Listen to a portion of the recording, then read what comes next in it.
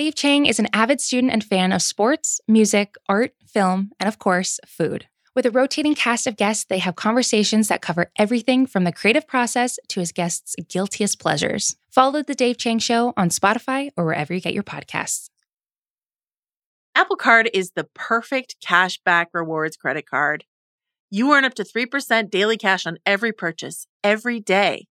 That's 3% on your favorite products at Apple, 2% on all other Apple Card with Apple Pay purchases, and 1% on anything you buy with your titanium Apple Card or virtual card number. Visit apple.co/card calculator to see how much you can earn. Apple Card issued by Goldman Sachs Bank USA, Salt Lake City branch, subject to credit approval. Terms apply. This episode is brought to you by Anytime Fitness. We're not all professional athletes, but we all have health goals. That's why Anytime Fitness gives you access to personalized plans and support from a coach. Plus, you can track your training, nutrition, and recovery progress with the Anytime Fitness app, just like the pros. With 24/7 access to more than 5,000 gyms worldwide, get more from your gym membership. Visit anytimefitness.com to try it for free today. Terms, conditions, restrictions all apply. See website for details.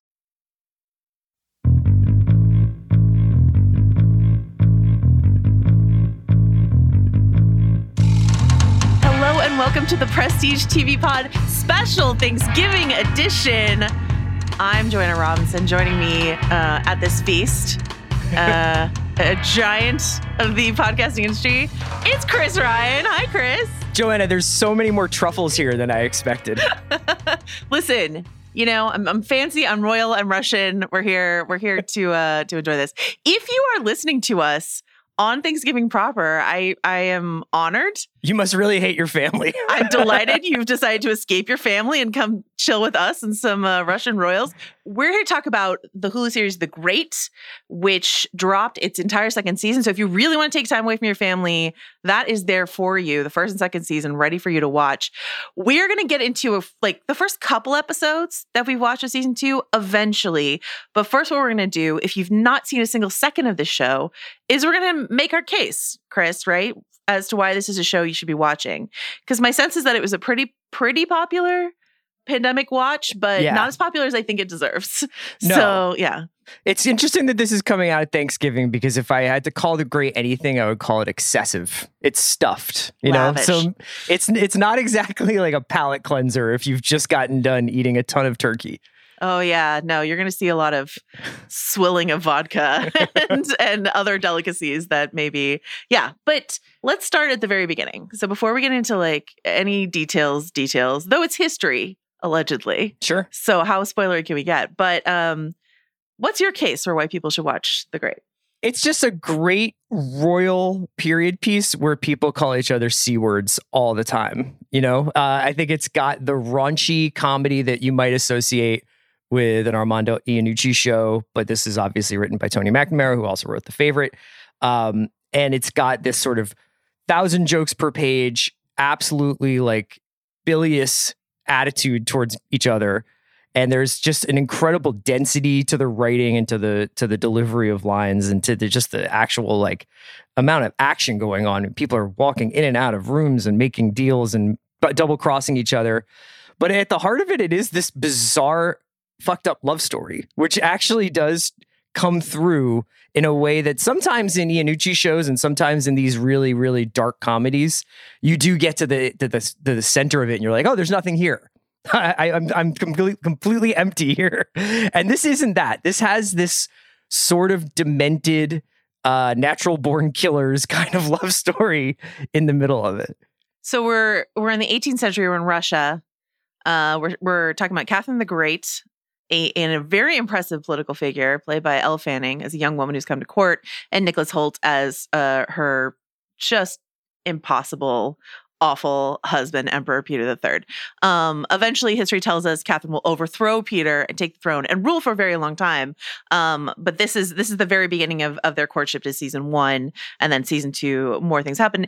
In that sort of young royal come to court vibe, it feels very Marie Antoinette, Sofia Coppola, to try to make this something that could feel musty and dusty and old feel very vital and young and fresh. It's not completely anachronistic the way that Dickinson is. Do you know? It's not all the way over into that territory, but in its language, I think is where it really tries to keep things fresh with C-bombs and F-bombs and all sorts of other things. But I love this show. I was really surprised and delighted by it. Of course, I loved The Favorite. I thought that was an incredible film, but this just being in this world, the machinations of this court, the palace intrigue, the political nonsense. If you like The Crown, sure, you might like the show. But if you like Succession, I feel like you'll really like the show. Or you mentioned Iannucci, of course, like Veep and the other great political comedies that he did. It's a political comedy, but as you say, it's also like a Who's Afraid of Virginia Woolf, Lion in Winter sort of awful love story at the same time. So yeah, it's an incredible film with some incredible performances at the center of it. We're going to get into all of it in detail, but if you haven't watched it, like that's our case for go watch it, you know? Yeah.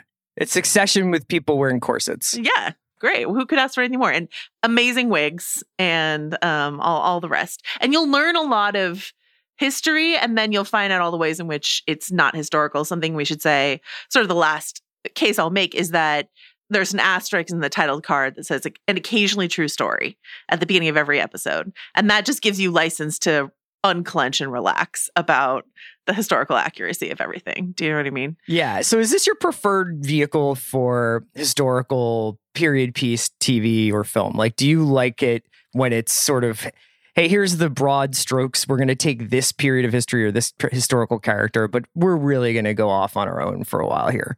I think I would think of it more in terms of like a biopic than a historical show, in terms of, I think it's so important for a biopic to have a specific point of view. If you're just going to give me the sort of dry beat by beat, in this year we did this, and then in this year we did this, that is so played out to the point where, you know, Walk Hard like destroyed our ability to do that by pointing out all the ways in which all the tropes are there. And I think that having a point of view or having a fun, innovative take on something, I guess has become a preferred way for me. Yeah. What about you? Oh, for sure. I mean, I think that traditionally, like, I gravitate more towards, I mean, there are certain historical figures that I would go see like a Meat and Potatoes biopic of, but like, I recently rewatched Ali because of King Richard's coming out soon. Right. And it's like, if a filmmaker is really taking like cinematic liberties to explore either how it felt or how this person made us feel, you know, I'm really into it. But when it's just like the kind of more traditional, like Ray, like, here's this guy, here are these 6 big moments we're going to hit in his life, and just at the end, we'll just really appreciate him. I'm like, I already appreciated Ray Charles. You know, it's good.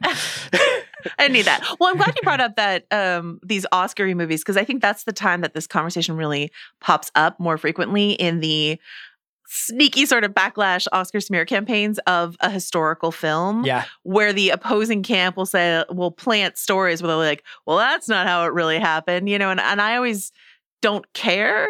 Almost always, depends on the liberty that they've taken, but I almost always don't care, because I'm like, well, they're trying to tell you a story. They're not trying to teach you a history lesson. Yeah. You know, and we'll hope that you watch this thing and then you get curious enough to go do some more research about it. But this isn't a history class. This is a film. This is a TV show. They're trying to craft a narrative sort of thing. So, yeah. I'm curious, with all this has going for it, with a crackling script, incredible production design, fantastic performances, why don't you think this show was a massive hit in 2020 when it dropped the first season? So I think it's too aggressive for my mom, and it's too period piece for people who might be younger than us. You know what I mean? Like, it doesn't feel like it's contemporary enough for, maybe, you know, the pitch is really difficult. But when I showed this to my mom, and I think she enjoyed it, but I think she was like, thanks, I'm not going to keep watching that. That was pretty funny, but I'm okay. And she's a big Downton Abbey fan and Upstairs, Downstairs, and would basically watch like period piece. If there was a period piece channel, she would probably be one of the gold member subscribers. Is she on Acorn? Yeah. Is she a BritBoxer? BritBox, yeah. But there was something about this that I think was just a little too much for her. Now, I think one thing this show has going for it is the sheer speed at which it operates and the density of it makes it so that it doesn't like build up to and drop a C-bomb on you. And then you're just like, oh my God, that was so like, that was so over the line. Like everything on the show is over the line. You completely adjust your concept of what the line is when you're watching The Great.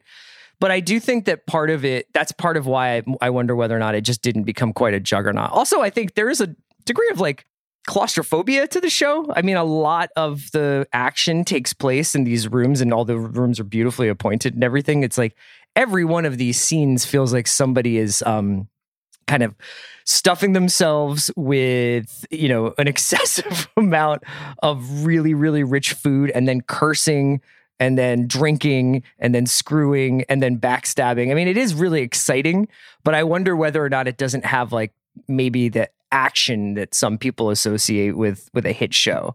I really do feel like it has that potential though. In the way that Succession broke out. I mean, maybe not as big as Succession. I don't know, because you are right that there's that period piece barrier of entry for a lot of people. And what attracts a lot of people to period pieces is a cozy, comfortable calmness. Mm-hmm. You know what I mean? Though we should say there's like a dead Turkish diplomat in the first season of Downton Abbey. But that's true. That's true.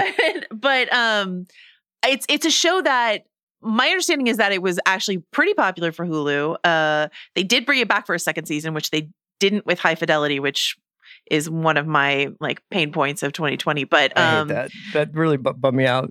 Really bummed me out. But I was really surprised to see it so overlooked at the Emmys. Obviously, awards aren't everything, but I was really surprised to not see acting nominations, at least for this show. Do you know?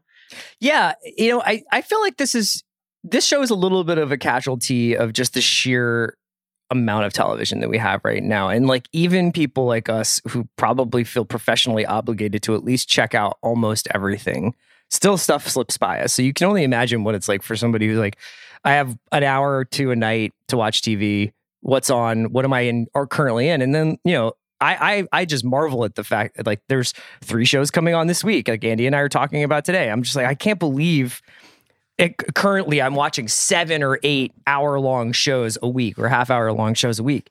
So I think I kind of understand why sometimes like a show like The Great can get by people.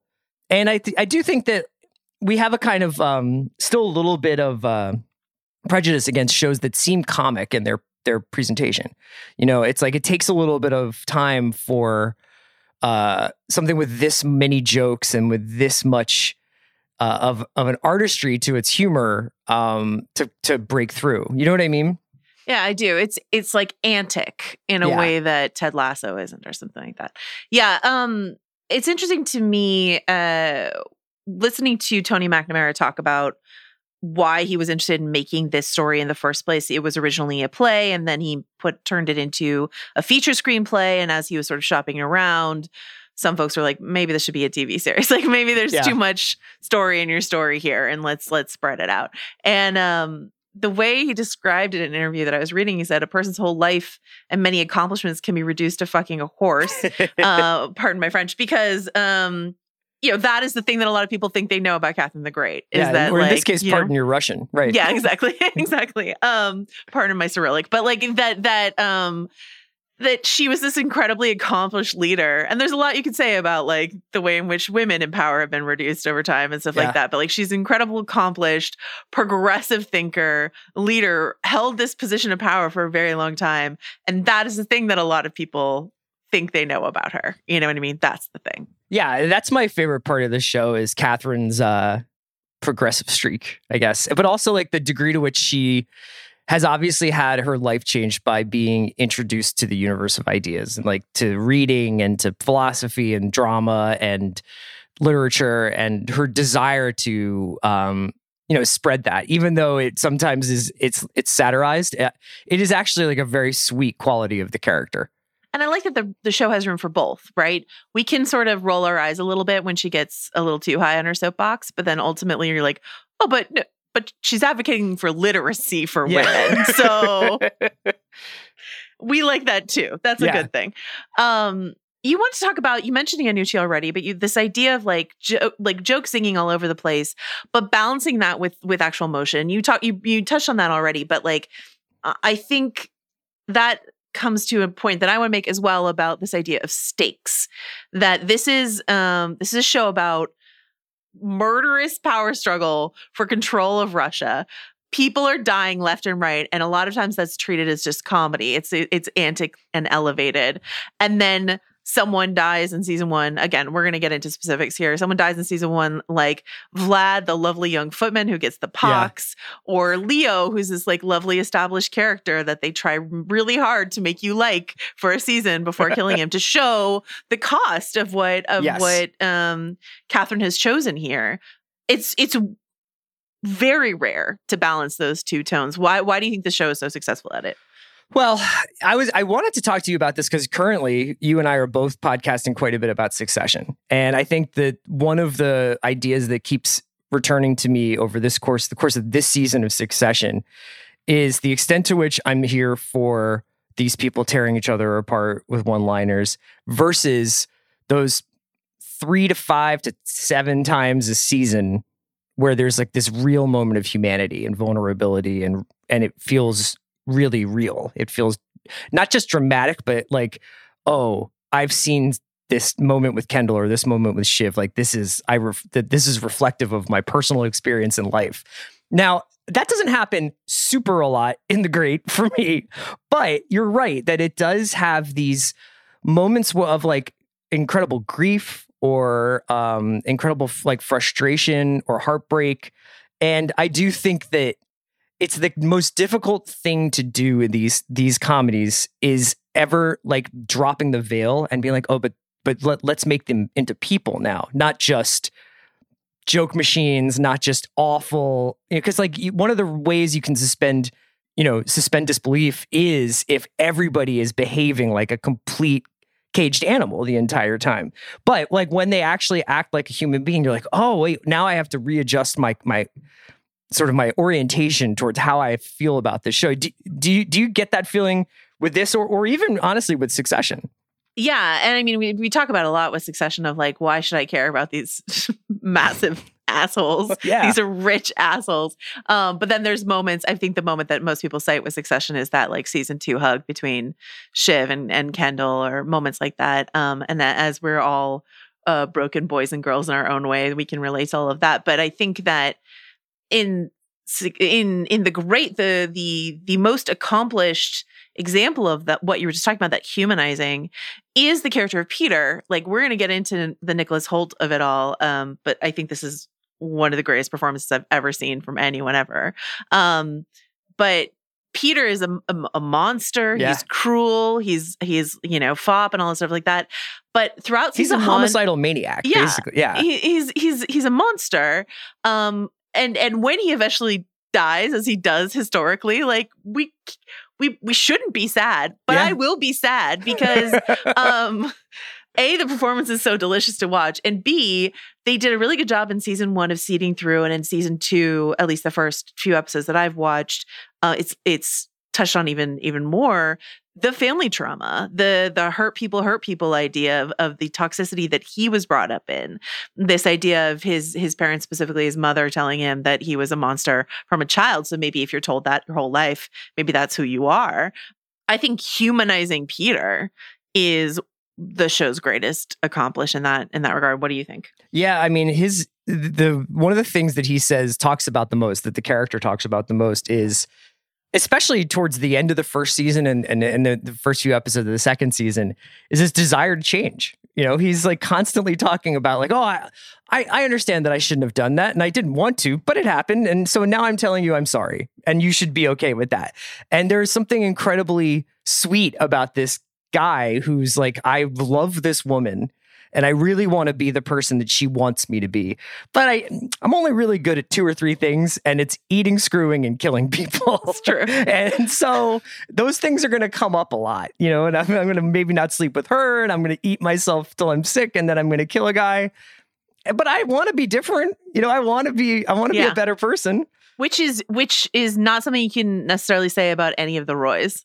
Like, they're never like, I acknowledge my flaws and I want to be better. No, they are all wearing like skin suits of humans, where they're just like, is this what a human being does? Should I pretend like I care about these issues? I have no model for how to behave in the world. Yeah, and that development of Peter being in love with Catherine, whatever his version of love is a late in season 1 development. Like, he's plotting to kill her and all this other stuff throughout season 1. But right at the end, he decides he's in love with her in a way that I really believe. And then he finds out she's pregnant, and then he's just constantly talking to the fetus inside of her. And that's its own added comedy / emotional beat, to the point where, again, he is a monster, and I will be sad if he ever goes. Let me just skip ahead to this Holt stuff, because this is the thing we know, is that Catherine wins and rules Russia, and Peter dies. That happens. We know that. There's some speculation as to why Peter died. This is historical, not like we're reading. It's a mystery. Reddit. Yes, it's a mystery. It's a bit of a mystery. He was sent away to, I think, a camp. He was basically sent to Siberia, and then died mysteriously. So that could be fun to find out how that happened, according to McNamara. But McNamara has said that initially his plan for the show was to do something closer to The Crown, where they jump years and maybe cast an older actress, eventually for Catherine, etc. And then he said, we fell in love with each other so much, meaning Elle Fanning, Nicholas Hoult, McNamara, and the rest of the cast, that he's like, I just decided to stay here instead. Yeah. And that it's I was curious how much Nick Hoult was going to be in season 2. And it kind of feels like they're like, we're just going to stay here for a while. He's under house arrest in the palace. And that's just because it's convenient for us for plot and comedy purposes. Do you know definitely what I mean? Pumped the brakes on the action, at least in the early part of the second season, where they're just like, these first few episodes are essentially us walking back and forth into these other rooms and like repeating the same actions over and over again. And I feel like, they probably could have knocked out, like, her coronation could have been the first scene of the second season. You know what I mean? And just been like, bang, and now we're moving. But that gets us closer to the end point with Peter, unless you subscribe to Peter still being alive, which I guess there was not currently, but that there is some historical scholarship or like mythology or in Russia about like him. He lived through his assassination attempts and stuff. Oh, I didn't get that far. That's so exciting. They should do that. I mean, okay. They planted that seed because one of the doubles at the beginning of season 2 is played by Nick Hoult. Yes. With some like fake teeth in and stuff like that. So maybe he'll it's that double who dies. Right. And he gets to live on. Oh, that's so exciting. Because this is the question, can you do the show? I don't want to discount Elle Fanning and the rest of the cast, who are all extraordinary. Yes. But something we talk about about Succession is the fact that Brian Cox's character, Logan Roy, is supposed to die at the end of season 1. Right. And they just liked him too much. And so they kept him around. This is Jesse. This is Omar. This is a thing that haunts prestige TV, is like, it's always the character that you love that you got to keep around for the next 5 seasons. And Boyd Crowder is a great example of just like, this is just like a white power guy who should have died in the first season. And he's Raylan's sidekick for most of the show. It's the show. It becomes the Raylan Boyd show. Yeah. And the same with Succession, where it's to the point where a lot of us are asking, especially this isn't a Succession pod, but we're both very deep in it. But as Logan's health progresses, we're like, can we envision this show without Brian Cox? And I have the same question for The Great. Can I envision this show without Nicholas Hoult? What do you think? Yeah, well, people are still really freaked out about David Caruso leaving NYPD Blue, man. I don't know. I think that more shows should be braver, but I understand why they're not. I think we as viewers are sophisticated and courageous enough to go with shows if it feels like the exit of a character is actually dramatically warranted rather than contractually unwarranted. Like, you can't, this for some reason someone can't come back to a series and they've just exited. Succession without Brian Cox is a completely different show. You know what I mean? Like, I don't know what it would be, but it would be fascinating. I kind of do hope we get a bit of Succession without that character, if that's where it's going. I hope there's like a half a season of these kids dividing up the empire. But one or a half season, like something like that. Yeah. Yeah. If it's a 5-season show, like give me the final season or give me the last 5 episodes without Brian to see where the chips fall. Sure. That would be and interesting. with this one, I think the only reason why I would be a little bit more on the side of if The Great does turn out to be a 3 or 4 season show, I think that maybe getting off of Holt earlier than later would mean the show had a little bit more forward momentum. Because if you are trying to just vaguely mirror this historical arc for these characters, you are kind of running into a brick wall with him. So maybe just kind of like ripping off the Band-Aid, but the Band-Aid is on top of like one of the best couples in recent TV history. Fantastic. Yeah, and I don't want to say, I mean, I hate to be the person who's like, this is a show about this impressive woman who ruled Russia, and I'm like, but keep her terrible husband around. Keep the guy around, though. Because I really like him. Come on, you're shipping, yeah. But you mentioned sort of organic exit of a character versus something else, and I did want to shout out Charity Wakefield, who plays Regina, sort of leaves in episode 2 of this season. And as they were sort of maneuvering things to get her gone, I was like, this feels clunky to me. Yeah. And I was sort of looking at her costuming and I'm like, is this actress pregnant? And she is. Yeah. So it's like a pregnancy exit, which is a classic TV question. And she could always come back in season 3. But it is one of those things that just felt really like there's no reason why this character, especially that this character would leave and her husband, who is besotted with her, would stay. Yeah. None of that made sense. But, you needs must. That was like Carolina kind of taking a real step back on Succession because I think that actress is obviously was pregnant. Oh, okay. Yeah. You the handbags get bigger, the potted plants move in front of the people. We do what we can do. You and I were talking before we started recording about this, the idea of this being a Wikipedia show, which is never something that I've called something exactly, but it is something that I'm going to be thinking about going forward. I've got a couple favorite Wikipedia shows, like The Crown is a big one for me.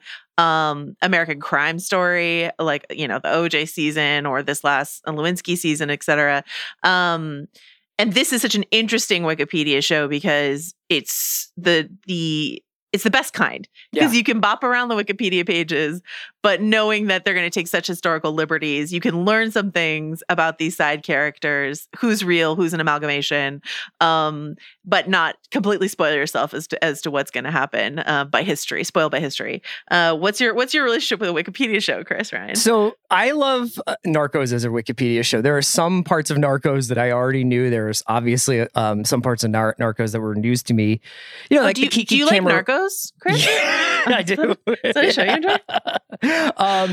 But like there are plot lines on Narcos, like the Kiki Camarena season that I knew what happened. There were parts that was just really cool. Like, Narcos is very, very religious about having 30 seconds of voiceover being like, and this was the point in history when the Mexican government declared war on the cartels. And you're just like, why don't I just look up the PRI in 1994 and see what's going on here? Now that can ruin a season for you if you don't know, but there is something really fun when TV can be a springboard. I mean, honestly, Thrones was like this with listening to you and reading and listening to Concepcion and Mal and stuff, like where you're just like, oh, I can just kind of read for 2 hours after I watch a 1-hour show, or I could listen to 3 podcasts that are kind of suggesting what might happen or what was led up to this or what, was sort of spun off of this in the world of the show that we're talking about. So there's something really fun when you like look up the historical Wikipedia pages for the characters you're seeing on The Great, and some of them are there and some of them not, but like Elizabeth, and I'm like, oh, look at Elizabeth. Like she's just a kind of bit player in this show, but she has an incredible history. Do you have a favorite side character in the show? This is kind of a funny one, but I really like Arcady and his wife. I really like their rapport. I like all the people who are sort of just like, my wife might have slept with Peter, but like we're still together. And the husbands are like, that's fine. Yeah. Is it? Well, I've learned to deal with it. I'm a big Velamentov fan, Douglas Hodge. Yeah. Giving like the Usually performance drunk of unless his he's at career. war. I Yeah. mean, he's just like he's just crushing it. And Adam Godley too as Archie, the Archbishop. Like, you know, and calling the Archbishop Archie is like another classic, like modernism or whatever. But these characters and Sacha Dhawan, like basically like everyone circle in that inner circle are styled so incredibly. Like I feel like I can smell Archie. Yeah. You know what I mean? Like it's That I just beard know just smells yeah. like vodka and incense or something. Yeah. I know what that guy smells like. I know how long his fingernails are. It's not good. Like none of it's good. But it's such a great lived in sneaky performance from all of them, and they're just so incredible. Just like a lot of room for great, you know, you and I both have talked about this on Succession, where characters like Frank and Carl and et cetera, these sort of courtiers who circle the power players are so interesting, especially when they're played by these great character actors or great stage actors and stuff like that. And I feel like The Great is a perfect spot for people like that to shine.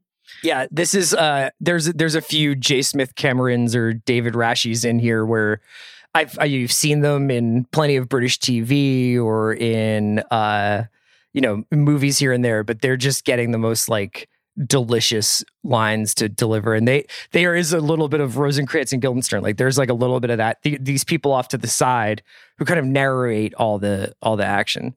There is a little bit of stunt casting this season, though, if you want to call it that, in that they're bringing in Gillian Anderson. I only watched the first 3 episodes because that's what we were talking about. So she hasn't arrived yet in what we've watched. And to that end, I mean, people might have already binged season 2 and they're like, guys, they already killed Peter. You guys are behind. So sorry if we're a little behind on our discussion. But yeah, Gillian Anderson is showing up. I liked hearing Tony McNamara say that he cast her out of Sex Education, a show that I also completely love and think should be bigger than it is.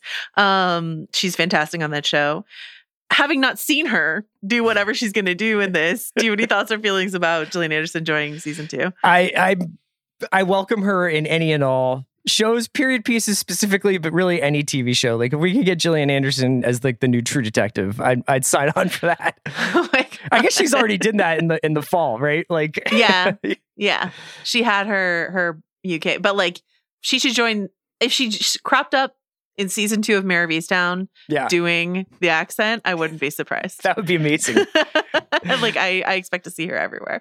I was mixed on her performance in The Crown that got her an Emmy. So what do I know? But I love her so much on Sex Education. I think that arch tone that she takes in that show will probably serve her really well here. She's playing Catherine's mother.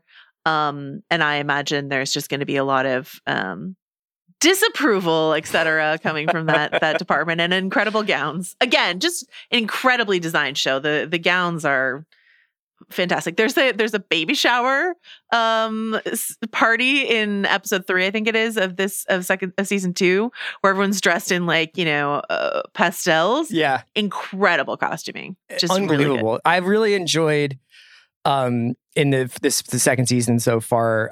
This show is not an advertisement for prenatal health, I would say, but my favorite sort of parts of this have been Elle Fanning's characters increasingly like sort of like turning towards drugs and alcohol as she takes on the weight of running a country.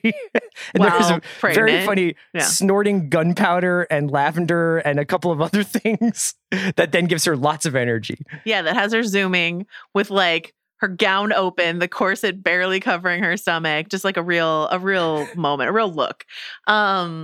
Yeah, well, I guess I want to talk about that because there were a few jokes in these first 3 episodes that felt slightly different in tone to me, like a little too forced with the winky of like how backwards are these people, like when they were offering her a tray of like raw fish, like all the things, ticking out the list of all the things you're not supposed to eat. Yeah, when you're pregnant. And I was like, they wouldn't put it all on one tray. Like, it's funny enough that they put a frog on her stomach. You know what I mean? Like, that's funny. And like the fact that like so much, if you look up so many of these things, they're actually true. Like using half a lemon as a contraceptive device, which they do in season 1, peeing on the wheat to see if it sprouts is a real thing. So like, there's enough stranger than fiction real stuff that's happening at this time that I don't know that you need to like force the old cheese sushi tray. The cocaine was kind of funny actually. Yeah. I liked that a lot. She was zooming. She was definitely zooming. But yeah, like that sort of thing where I'm like, I felt like the humor was perfectly tuned in season 1. And there's just a few moments in season 2 where I'm like, you don't have to try so hard. You're great. This is a hard frequency to play at. Same thing for Succession. You're really like when you're flying without a net when you're doing this. It's tough. That combination of modernity and period piece, like you mentioned, a couple other shows that are kicking around that right now, like Dickinson is not one that I've caught up with, but I know it has a lot of big fans on Apple. And you were sort of wondering if we'll ever go back to the musty dusty, the shows that your mom loves, after we've seen The Great and Dickinson. I don't know what I mean. Like, what do you think about that? So I think that there's two ways to look at this. I would say, first of all, with The Favorite, the diversity in the casting is seamless. You're just you completely just never even think twice about it. I mean, it's enjoyable, but you're never like, oh, this is just kind of taking me out of it. And I think it's like pretty awesome that we've arrived at a place where that is starting to really take hold, where like you just don't really like think much about like the accuracy of who is cast as what role. And I don't think we'll ever really go backwards from there. That being said, I wanted to ask you, do you think we'll ever, I'm trying to think of, I guess Downton would be an example. In some ways, Deadwood is an example. Like Deadwood was so dedicated to being written in the sort of the voice of that era. Like, I mean, whether or not that was entirely made up from Milch's head, but like he was so dedicated to this idea of like, this is how I think these people talked, right? And there wasn't any ever real gestures towards modern vernacular. And it does seem like with Bridgerton and Dickinson and this, and I don't know, I'm trying to think of any other historical period pieces now. I mean, The Crown is obviously super accurate. There's this movement towards like, let's kind of sprinkle in people talking like modern. I mean, I'll be honest. I was just watching Shrink Next Door, and the beginning part of that is set in the early 80s. And Catherine Hahn says, I can't even, which I don't think anyone was saying before 2017. No. And she is in 1982. She's like, I can't even with this. And I was like, okay, we're just kind of like throwing stuff from 2020s into any show now. You're like tubular, sure, but I can't even. No, none of that. So I don't know. It just seems like that's become the way we do these period pieces now. And I was wondering whether you thought we would ever see, is 1883, I guess, with the Taylor Sheridan show, is that going to be like, I don't think that Tim McGraw is going to be like, I can't even when he arrives at a ranch, but I don't know. I don't know. But I would watch that show. Yeah, I don't know. Yeah, it's a good question. I mean, there's a lot. There's a few other examples, like Outlander is a show that a ton of people watch that obviously makes no attempt towards modern. Well, even though that's a time travel show where there's like modernity from the 40s into, the distant past. Peaky Blinders, as far as that's a very violent, sweary show. But as far as I know, that's not like an anachronistic. It's more the music show. And stuff. It'll be like they're true. walking down the Black Nick Keys Cave. start playing. Yeah, exactly. Harlots is another Hulu show that I actually really liked that, I think went away faster than it needed to. A good Samantha Morton performance, which I am always here for. But I think most of that stuff is being imported a la BritBox. And even so, I think like a lot of those costume dramas that I grew up watching miniseries were British imports from the BBC or Channel 4. And I think actually British TV is trending. They're focusing a lot more on modern crime dramas than literary adaptations. Is not really the thing that they do anymore over there as much. And so that was our main source. So yeah, we might be in a fallow period, but these things sort of come and go. So I think we might be here right now. As you say, I don't think we're going to go back to a point in time when the Game of Thrones showrunners thought they could say with a straight face, well, everyone would have been white in Westeros. And you're like, guys, there's dragons. Yeah, so right. I don't know what you're talking about. Yeah. So I'm hoping that we will never go back to something like that. But I would miss it if we didn't, get back into another round of like Dickens adaptations or Austen adaptations or something like that. I'm a fan of those. Did you watch The Northwater at all? Yeah. Yeah, that was pretty that was pretty rooted in history, I thought, in terms of like the way that the characters spoke. So I like both. You know what I mean? I like a little like peanut butter in my chocolate, and then I also just like just pure chocolate sometimes. Yeah. And so I want to encourage more people to see this because I think it's really fun. And maybe it'll be a gateway to like some of that more self-serious like costume drama. Yeah, this is how you find yourself watching Bleak House, That Bleak House miniseries is incredible. Yeah, Talk about I a know. Gillian Anderson performance. It's a great one. I think that there's room for all, but I do think we're in that trend right now. And but to talk about like courage in television, I would be sad if people felt afraid to do a more traditional period piece, like that they had to put anachronisms in there to get people interested at all. Do you know what I mean? Yeah. Like, I think that there's probably at this point a fair amount of, I think that the pendulum has swung away from royal families. Let's put it that way. And I think that if you're going to do something that's set in like a formal court like that, or like about princes and princesses or kings and queens, there has to be an edge to it, I would imagine. Maybe that's the read I'm getting.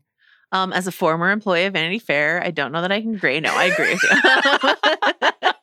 But I mean, The Crown just won Best Drama, and That's that true. show like doesn't really undercut the royals in a snarky Anucci kind of way. That's true. Yeah, that's true. So there is, I mean, the cult of royalty. Honestly, it's something that I didn't understand until I went to go work for Vanity Fair, and I still don't understand it, but I have seen more of it. If that makes sense. You've witnessed firsthand the passion. It's a lot. It's a lot. But I prefer something like this. Mm-hmm. Or Succession, where the privileged class, because Succession is about royals in its own right too. Like they're literally called the Roys. Like that. Let's take the scales off of our eyes about these people and who they really are and what it takes to be this powerful and this rich in this world. So, and the question about Catherine, to bring it back to the show, the question about Catherine is she has these ideals about, the serfs of Russia or young women and stuff like that. And she's already had to compromise one big thing, this first love of hers, for her vision of Russia.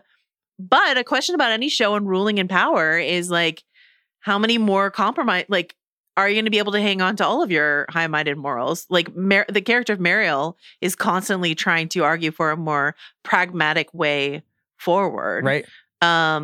But are we going to see Catherine? She was a progressive ruler, but like, are we going to see her have to sacrifice some of those ideals to ultimately get what she wants? Yeah, I think that the first few episodes of the second season certainly paint a portrait of somebody who thought the reality of ruling was much different than what they had in their mind about what it was going to be like, and the what incremental change feels like, but still having to sort of greet all the nobles and this is the way things are done, and this is the way things are done, and you have to tax these people to make these people happy.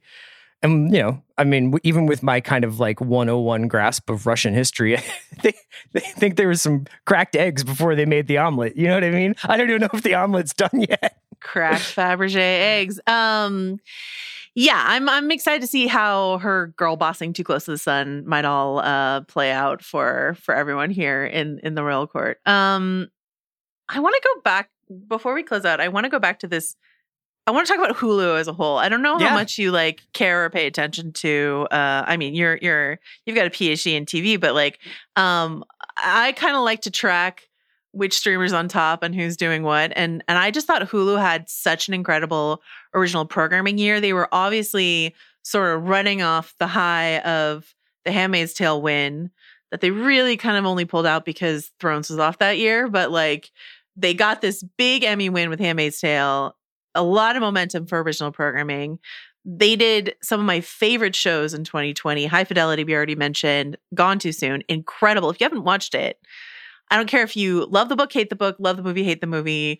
This is just a really interesting take on the whole. And I love both the book and the movie, and I loved this series as well.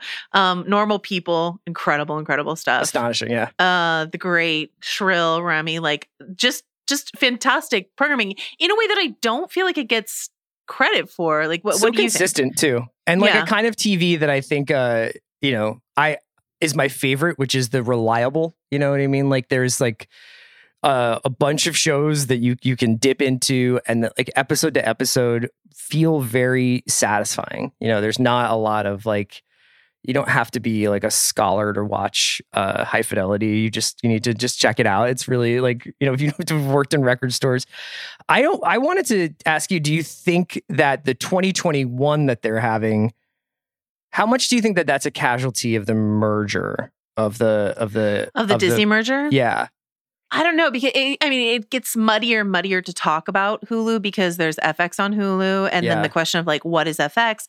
What is FX on Hulu? When are things going to drop? It's all very confusing and unclean in a way that I feel sorry for Landgraf. I feel sorry for like everyone for how muddy it is. But I do think the FX on Hulu stuff, like being able to watch Devs or Mrs. America or something like that on Hulu, will only bring more eyeballs to it. But then there's other things like Dopesick didn't hit it all the way that they wanted it. They really wanted it to. So I think they're in a rocky moment of transition, and I do think eventually, I know this is the goal. It's just they have to untangle a lot of licensing stuff. Disney just wants Hulu to be a tab on Disney Plus. Yeah. Yeah. I mean, I couldn't, some of it I think was pandemic slowdown. There's a ton of shows, way more than we could list, that have either had their productions halted or delayed or the release was delayed or whatever. But yeah, there was a feeling in 2020, especially that first 6 months, where I felt like I was using Hulu more than Netflix, exactly. At least. And now it's a little bit more like, I can't remember the last time I was like, oh, let me see what's new on Hulu, because I kind of just figured I would have heard about it. But maybe the great augurs, like, a new wave of stuff. I'm negligent, or didn't get a chance to check out Dopesick. So that was the big one that they had this fall. Yeah, and me neither. And that's telling that neither of us felt like we had to watch it. You know what I mean? I wonder how many, I'm always curious about user behavior. Hulu is not dissimilar from the Amazon service, where you can kind of use it to watch other channels that you have. Like you can use Hulu as like a place where you do your Starz subscription if you want, And same thing with Amazon, that has all these like sub brands that you can use make into channels on Prime Video. Baby. That's right. AMC Plus is probably one of like my most watched things. So yeah, I don't know. It doesn't have the same feel as it did in 2020.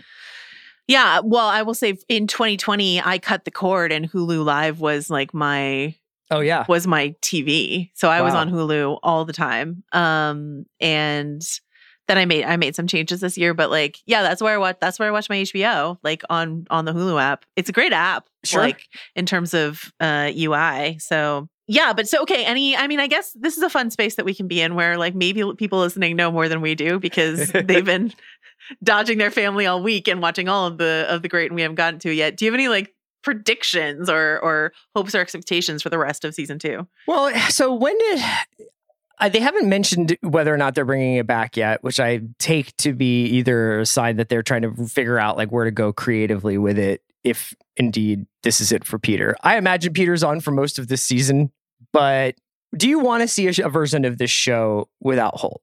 I feel like a bad feminist if you say no, but I don't. He's doing Hugh Grant. It's a Hugh Grant performance, and like Holt's been great forever. Yeah, since he was a child actor. Yeah. Skins, like Mad Max, Single Man. That was a moment where I was like, I'm uncomfortable with how old and hot Nicholas Hoult has become. Because to me, is a child and about a boy. But yeah, he's incredible in everything. The Favorite, fantastic in The Favorite. Like that's where Tony like first spotted him, I think. No, I don't. I don't want the show without. Well, maybe they'll do the thing where they use the double. Yeah. Fingers crossed. But and what I really want is for more people to watch the show, and for Elle Fanning and Nicholas Hoult and anyone else who wants one to get an Emmy nomination next year. Yeah, I hope that. I think that they are very deserving, but I hope that they're in line for one this year. Timing wise, it's not great though, because Emmy winners are going to have to remember, all the way, 9 months from now. Yeah. So we'll see. All right. Well, I think we did it. Chris Joanna, Ryan, this my was first ever a podcast delight. with you. Yeah. What a joy. About a show that I really love. What else do you have coming up all around the Ringerverse? Gosh, well, it's this is Thanksgiving. Well, we're still doing Succession on Sundays on the Watch. Great job. Yeah. I mean, not that you need me to tell you that, but you and Andy are just crushing it. Thank you. And then otherwise the usual watch rewatchables, Ringer NBA show stuff. And you'll have a Succession precap tomorrow? No, I think we're taking off the Thanksgiving week. Okay, I think we're doing you a guys will day be of back. rest. Yeah. Okay. Yeah, but we'll be back next week, me and Waz. Okay. Yeah, and I will be bouncing around the Ringerverse with Mal, covering all kinds of geeky stuff. Hawkeye's here. Are you excited for Hawkeye? I'm really excited for Hawkeye. Joe, do you think you're gonna? How much is too much Spider-Man? Do you think your brain's gonna break from the multiverse? Van and I got really salty about the trailer last night. We did a little green room, a little live reaction on green room, and it was a salty time. I'm worried about this movie. We'll see. Are you excited for the Spider movie? I'm excited. Okay. I think I have you're like a a little Molina bit boy? of like I think an unwelcome take, which I think we like over. I think Spider-Man is like really cool. He's never really been like a huge character for me. So sometimes when it's like the weight of the MCU is resting on Spider-Man's shoulders, I'm like, really? That was a weird. Did you read the Tom Holland GQ profile? Yeah. Yeah. And that was like, I think it was Anthony Russo or Joe Russo was like, he's the new Robert Downey. I was like, no. That's too much to put on a little Spider Boy's shoulders. Yeah. No. I mean, especially since he's like owned by Sony. It's not, it's too complicated. This guy's going to have to be in Morbius 3 pretty soon. Give him a break. Craven 5, so we'll see. All right. Well, this has been the Prestige TV Pod. You can find all sorts of, whenever we get a whim to talk about a show, this is the place you'll find us doing it. That's right. So we'll be back with hopefully more discussions about more shows we love. Chris and I, this episode was produced by Sasha Ashall, and enjoy the rest of your Thanksgiving. Yeah. Maybe your family isn't as bad. They're certainly not as bad as the Russian royals. So see you next time.